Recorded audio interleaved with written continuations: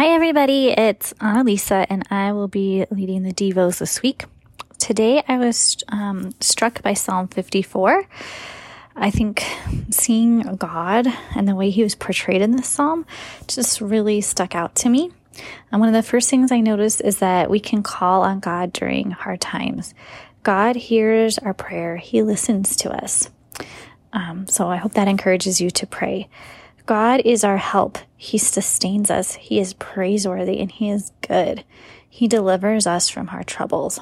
I've been reflecting on 2021, and it was a really hard year for me personally, and maybe it was a hard year for you too. So I hope that this psalm can give you hope, that God hears you and he's listening to you, and that in his goodness, that he's just with you and that he will deliver you from what is troubling you.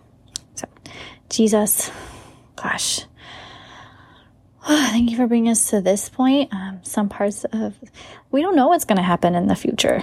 Some parts of it seem really murky on a global scale, Lord, but you are good. You are our help. You sustain us.